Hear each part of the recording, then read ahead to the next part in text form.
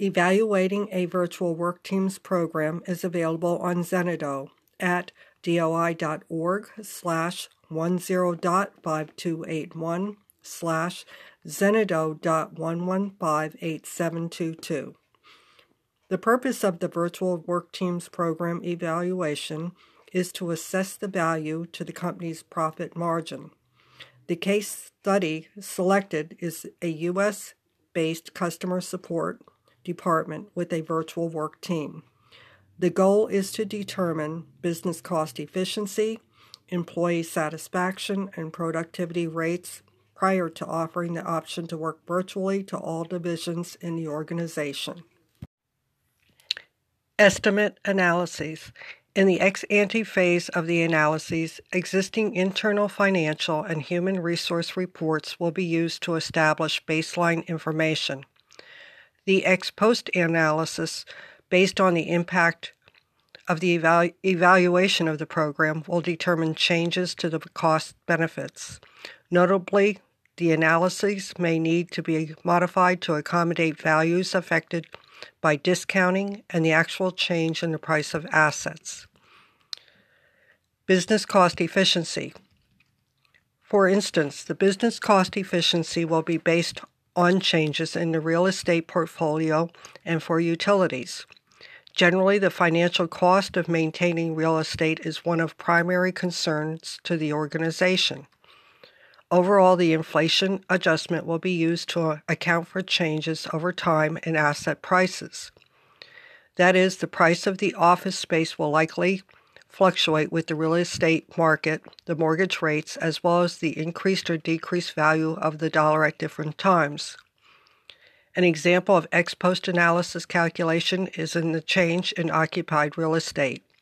The state of Arizona points out that the reduction depends on the space occupied by the employee, the rental cost for the floor area required, and a slight increase in space required for shared office space for telecommuters when they are in the office. Another example is employee satisfaction.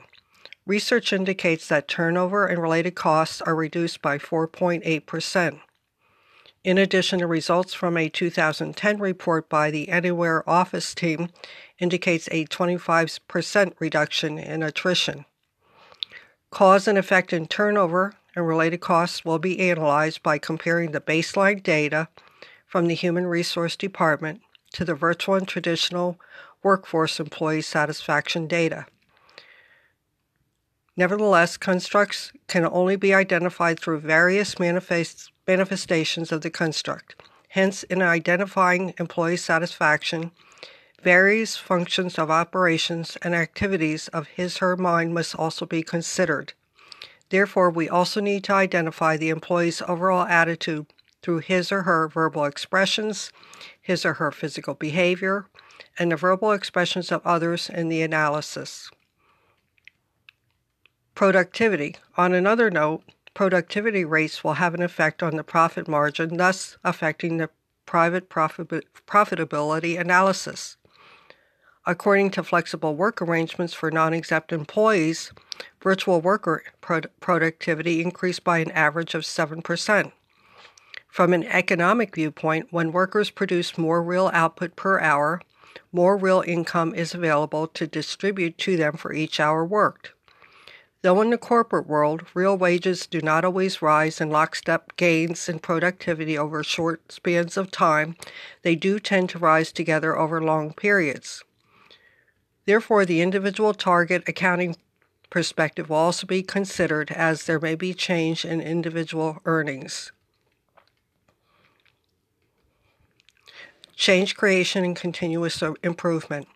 Primarily to create a demand for change creation, there has to be an emergence of a shared vision that challenges the current reality to change. Then, when the visions are shared at all levels of the organization and when they emerge through experience, they generate commitment. Nonetheless, the intent is not to compete in a change marathon, but to develop the capacity and commitment to solve complex problems and to encourage continuous improvements to the virtual work option in a multinational corporation.